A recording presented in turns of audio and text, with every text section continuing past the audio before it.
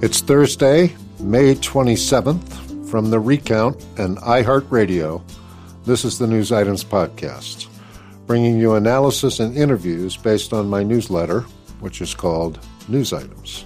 Today we have an interview with Nicholas Eberstadt, who holds the Henry Wendt Chair in Political Economy at the American Enterprise Institute.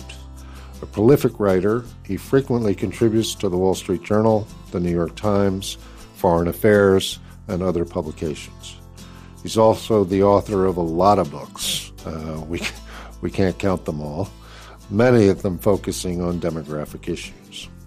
In our conversation, we talk about two of his essays. One, published in March of 2017, was entitled Our Miserable 21st Century. The other, just published in Foreign Affairs this week, was entitled America Hasn't Lost Its Demographic Advantage. We start with the misery first. So without further ado, here is my interview with Nick Eberstadt. Welcome to the podcast, Nick, and thank you very much for joining us. I'm going to start with a brief anecdote, which is I've been doing the News Items newsletter for 5 years now, and included in the newsletter are links to the various articles, essays, commentaries that are featured. And the most clicked link in 5 years of doing News Items was your essay called Our Miserable 21st Century. So I wanted to ask you first about that, and then I thought we'd talk about your most recent piece for Foreign Affairs magazine. Well, thanks for inviting me, John. It's great to have you. I can't tell you the number of people who called me and told me how impressed they were by that essay way back in March of 2017. And I thought it'd be a good idea just to get an update on it. So I wanted to start with an excerpt from the essay in which you said, "We are witnessing an ominous and growing divergence between three trends that should ordinarily move in tandem: wealth, output, and employment. Depending on which of these three indicators you choose, America looks to be heading up, down, or more or less nowhere." Tell us first about wealth. Where's that pointing us to? Well, if we could just measure America by its wealth creation, we could end the show right now, John. We'd all go home and celebrate and pop the champagne. We've got the most extraordinary wealth creation engine in the United States that history has ever seen. We get a little bleary-eyed when we talk about billions and trillions and millions with the M's and the B's and the T's. But despite the crisis last year that's still underway, America's net private wealth is in excess of 100 trillion with a T dollars. It's an almost unimaginable amount of money. And if you divided it equally across the population, you'd be talking about north of $1 million per notional family of four. Well, then let's end the podcast right there. There are those annoying other parts of it, yeah. So that's the good news, and we'll look at output next. Tell us about that. Well, this is probably not a fair day to talk about long-term output since we're coming out of a world historical crisis. And America actually has rebounded from that crisis, I think, impressively rapidly. But if we take a point the day before we all learned about what COVID-19 was, America's long-term growth rate in the 21st century is kind of shifted down a couple of gears from its historical norm from the end of the Second World War to the end of the 20th century. If we were on the previous path, we'd have a per capita output now-ish, or let's say right before the pandemic, that would have been more than 20% above where we are. And, for most people, an increase or decrease in 20% of your income is kind of a big deal. And what do you attribute that to? Well, I've got a slightly crackpot view on this. I may be a little bit of an economic renegade, I tend to think of wealth as being generated by human resources and business climate. The business climate unlocking the possibilities for releasing human potential and wealth. America's educational trends and business climate trends have been pretty mediocre in this century. For, let's say, the 2010 to right before the pandemic, that was a lost decade in terms of health improvement, measured by life expectancy, basically zero health improvement for an entire decade. That tells you how tough the situation was. But even if you look at something where the U.S.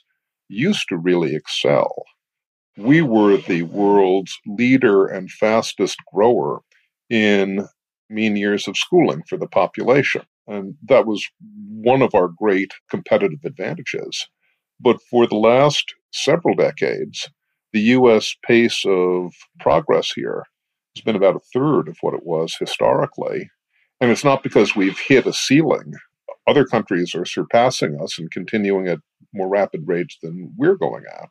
Then there's the whole question about business climate. And I don't think that it's any secret anywhere that America's business climate isn't as auspicious as it was a decade or so ago.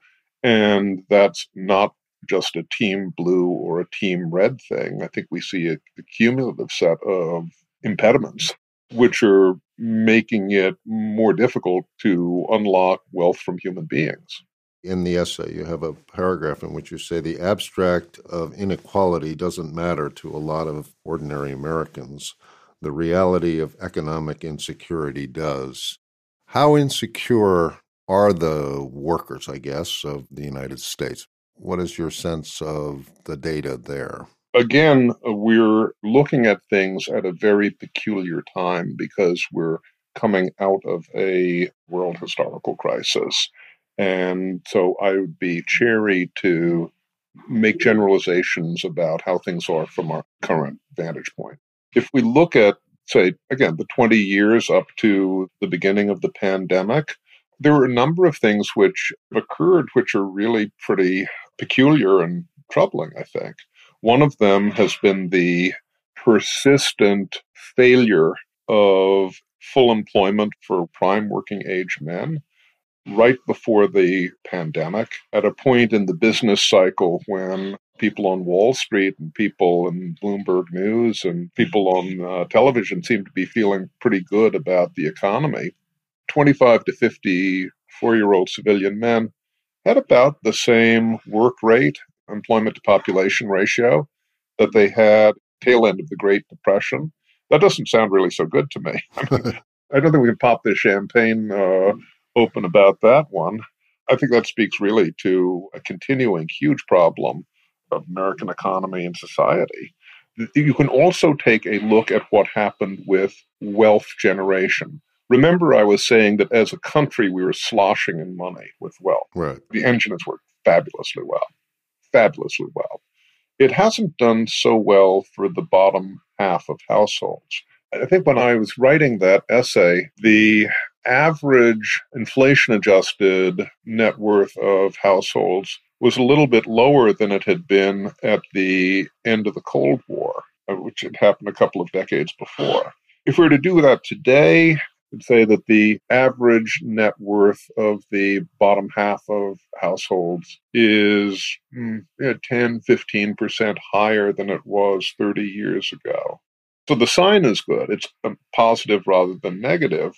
But, 0.5% a year improvement in wealth for the bottom half of households in the United States, is that really what we're all happy about winning the Cold War for? And you have the phrase, the great American escalator being stuck.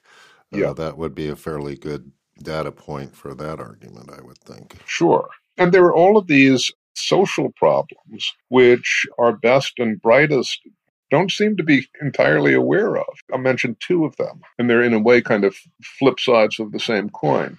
We have an enormous, effectively invisible population of ex-cons in the United States.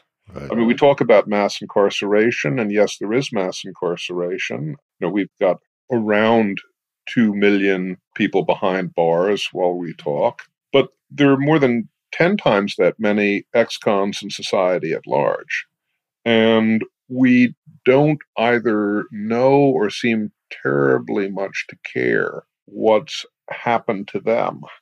Now, we'll pay attention if they reoffend, but there are a lot of people who don't reoffend, and a lot of people who haven't made it back into families, back into the economy, really into society.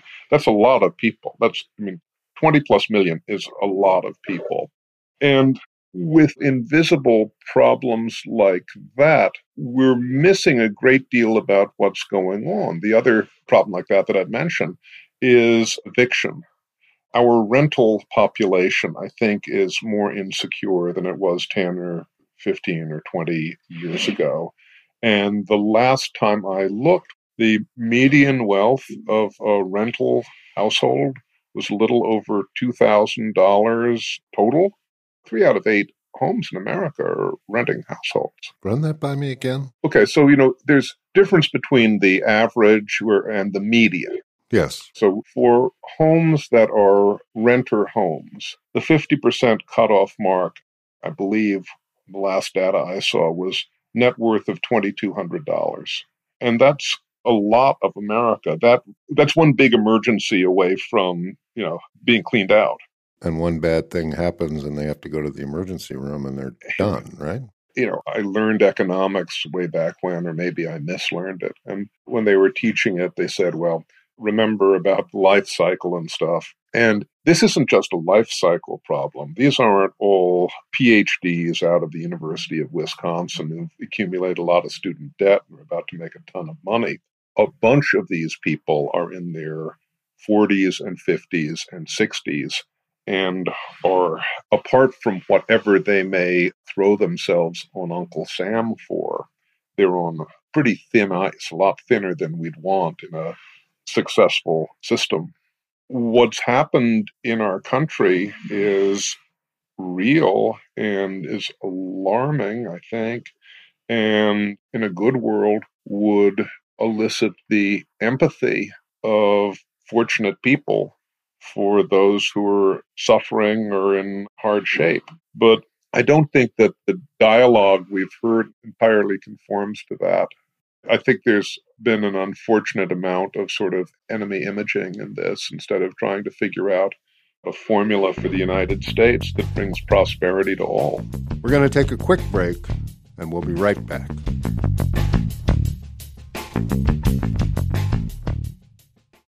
Welcome back to News Items. I've been looking at this for a long time, the question being, can the country be stitched back together again, given the polarization and the fracturing of sort of the social mystic bonds of memory, I guess you would call it.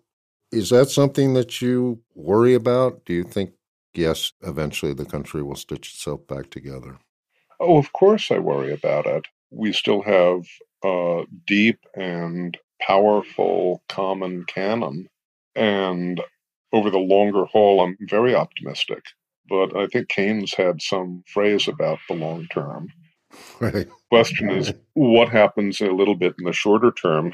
And there are a lot of forces for anger and division and polarization in the United States. And the level of common trust seems to me to be much lower than at any time that I can remember.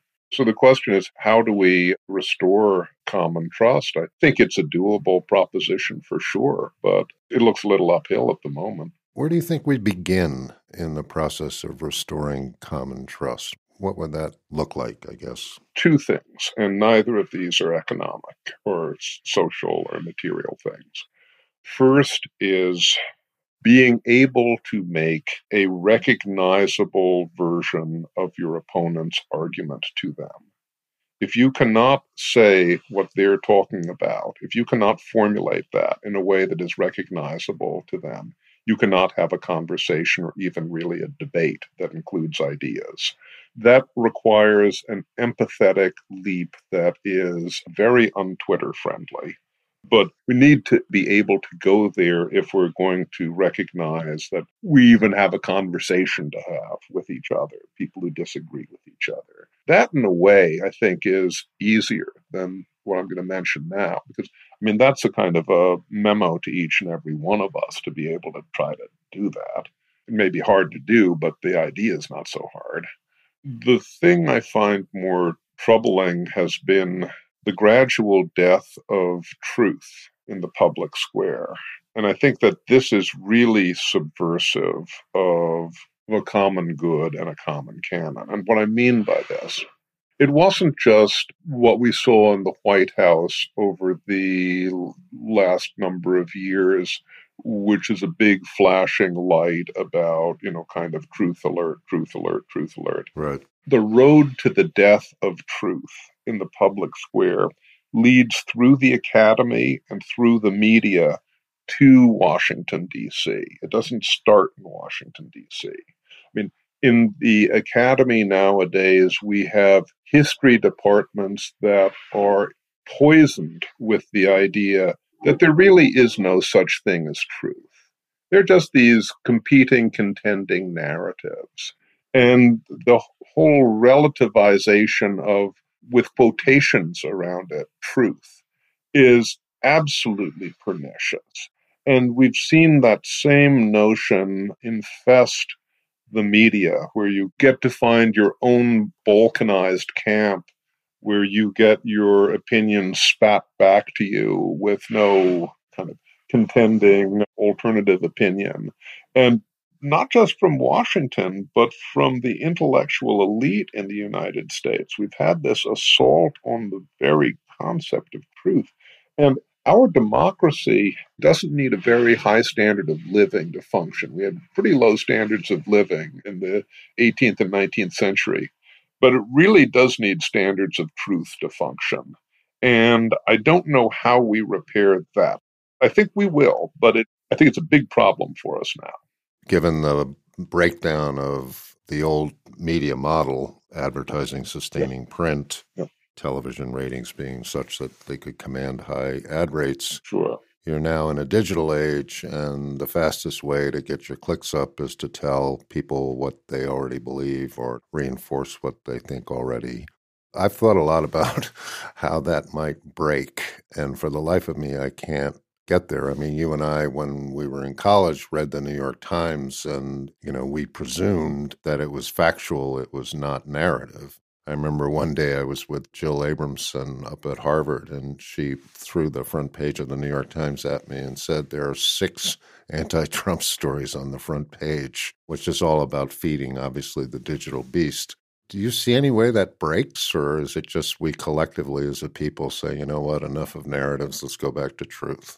Well, I think you need some brave people, and, maybe they have to see themselves as sacrificial victims.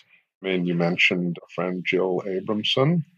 I mean, a person who immediately comes to mind is somebody like Barry Weiss, who was run out of the New York Times for committing truth. I don't think this will change just by everybody saying, oh, tut, tut, isn't this terrible? Right. Probably people have to take a stand, and some people may be penalized or suffer for their stance for honesty. To use an infelicitous phrase, truth is going to die in the darkness if some people don't stand up for it and aren't willing to fight for it. Moving along to your most recent piece at Foreign Affairs, you describe demographic trends, and you say, in point of fact, the U.S. is in a relatively strong position demographically when compared to other nations such as China and Russia. I wonder if you walk our listeners through your observations and argument. Well, relative is the important term there, because if you remember the words of the great demographer Waylon Jennings, if you think I look bad, you should have seen the other guy, right? So right. I'm not being a cheerleader for things which are going on in the United States right now. I just set my bona fides by what I've described to you over the last few minutes. But we live in a competitive world with real-life competitors rather than ideal ones. And to the extent that demographics matters in the friendly or unfriendly competition between countries, the United States was and still is relatively favorably poised. And I say that for a couple of reasons. Number one, there's just the question of scale, which matters in the world arena. I mean, there are two giants. There are China and India. One of them will be the largest. One of them will be the second largest. There's no close third, but we are third. And we are by far the largest population of an affluent society with all of the capabilities that affluent societies command. We're almost 3 times as populous as the next largest affluent society, which would be Japan. We're 4 times as populous as Germany. This gives us a lot of scope in the international community. America had curious and, I would say, exceptional demographic characteristics before and right after the end of the Cold War. I mean, we know that Americans are odd because they have too many Bibles and send too many people to jail, and they, have too many guns and they eat too much. But they also have too many babies for a rich country, or at least they did until very recently. We were the country that had more or less replacement level childbearing, and others, of course, were on average much below that. Well, from the Great Recession to now, America's childbearing patterns have been on a slide. Our fertility trends have been going down, and if you take the new numbers that came in from last year and the numbers from the 2020 census, U.S. is probably about 22% below what we'd need for replacement childbearing at the moment. But that's a funny year. I mean, 2020 is a funny year, but we're down below. Even with below replacement fertility, the United States is on track to continue to increase its population, to increase its working age population, to go gray much more moderately or more slowly than competitor countries. And to the extent that those sorts of numbers matter in international relations, the United States would be relatively better placed. Nick, thank you very much for doing this podcast with us today. And for our listeners, the 2 essays that were referenced in this podcast, the first one was published in Commentary Magazine. It was still the most widely read essay ever published in Commentary Magazine. And if you Google Our Miserable 21st Century, Commentary Magazine, it'll pop right up. Nick's most recent piece is in Foreign Affairs Magazine. It's at the website, foreignaffairs.com. Both are fantastic reads, and I urge you to check them out. Thanks again, Nick. John, it's a pleasure. Thanks for inviting me.